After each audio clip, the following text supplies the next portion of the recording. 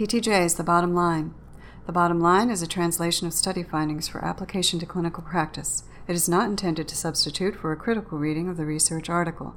The following bottom line was written by Dr. Mary Thigpen and summarizes the article titled Gait Training Combining Partial Bodyweight Support, a Treadmill, and Functional Electrical Stimulation, Effects on Post-Stroke Gait, by Lindquist ARR, Prado CL, Barros RML, et al. Volume 87, September 2007. Newly developed therapies for locomotor recovery in individuals after stroke are rapidly emerging, although the use of functional electrical stimulation, or FES, and partial body weight support training on a treadmill with individuals after stroke has been evaluated. The combination of FES and partial body weight support training has not been compared to the use of partial body weight support training alone. The investigators hypothesized that the use of FES to promote ankle dorsiflexion and eversion of the hemiparetic limb during partial body weight support training would provide greater improvement in gait measures than partial body weight support training alone. Participants were 2 women and 6 men, mean age 57 years, who were at least 6 months post-stroke and walked at a level 2 or 3 according to the functional ambulation category. What new information does this study offer? This study supports the combined use of FES plus partial body weight support training over the use of partial body weight support training alone for improving key gait parameters in people after stroke. The results show clinically relevant improvements in gait symmetry occurred during overground walking, specifically in stance duration, cycle duration, and cadence. In addition, the researchers noted improvement in motor function scores using the Stroke Rehabilitation Assessment of Movement, or STREAM. A time series design, A1, B1, A2, was used with 3 phases that were each 3 weeks long. Phase A1 included partial body weight support training alone, Phase B1 included partial body weight support training plus FES, and Phase A2 returned to partial body weight support training alone. Baseline measurements were taken before training began and immediately after each phase.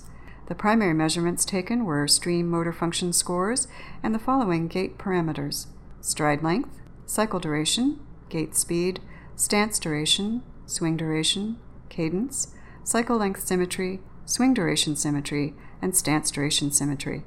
How might the results of this study apply to the practice of physical therapy? Determining the best treatment for clients who have had a stroke can be a challenging task because there is so much variability among these individuals.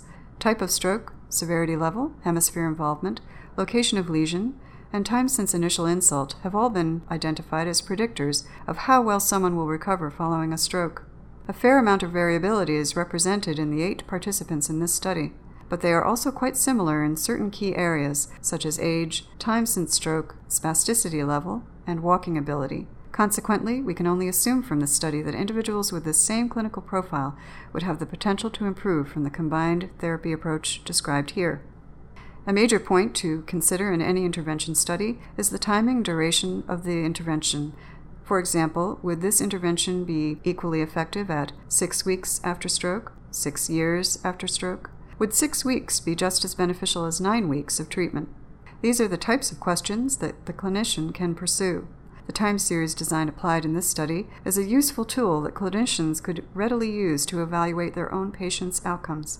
Results of studies generated in the clinic could contribute greatly to the body of knowledge regarding emerging locomotor training and recovery approaches. New treatment opportunities are exciting for clinician and client alike. However, body weight support training after stroke is still considered an experimental approach, and there is much we still do not know regarding its effectiveness. Reading articles like this one and evaluating who benefited from how much of what can help guide the clinician. Limitations.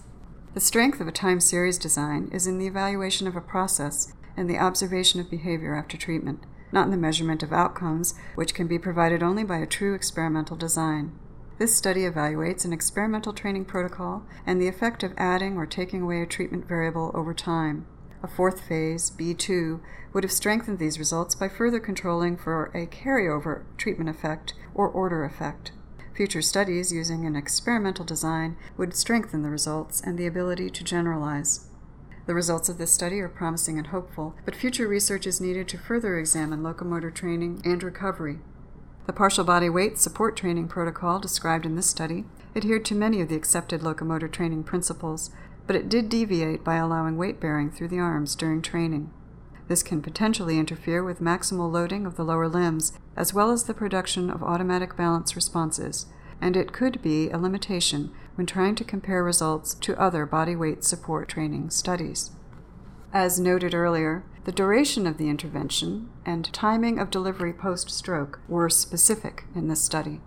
We therefore do not know whether application at a longer duration or at other time points would have a greater benefit.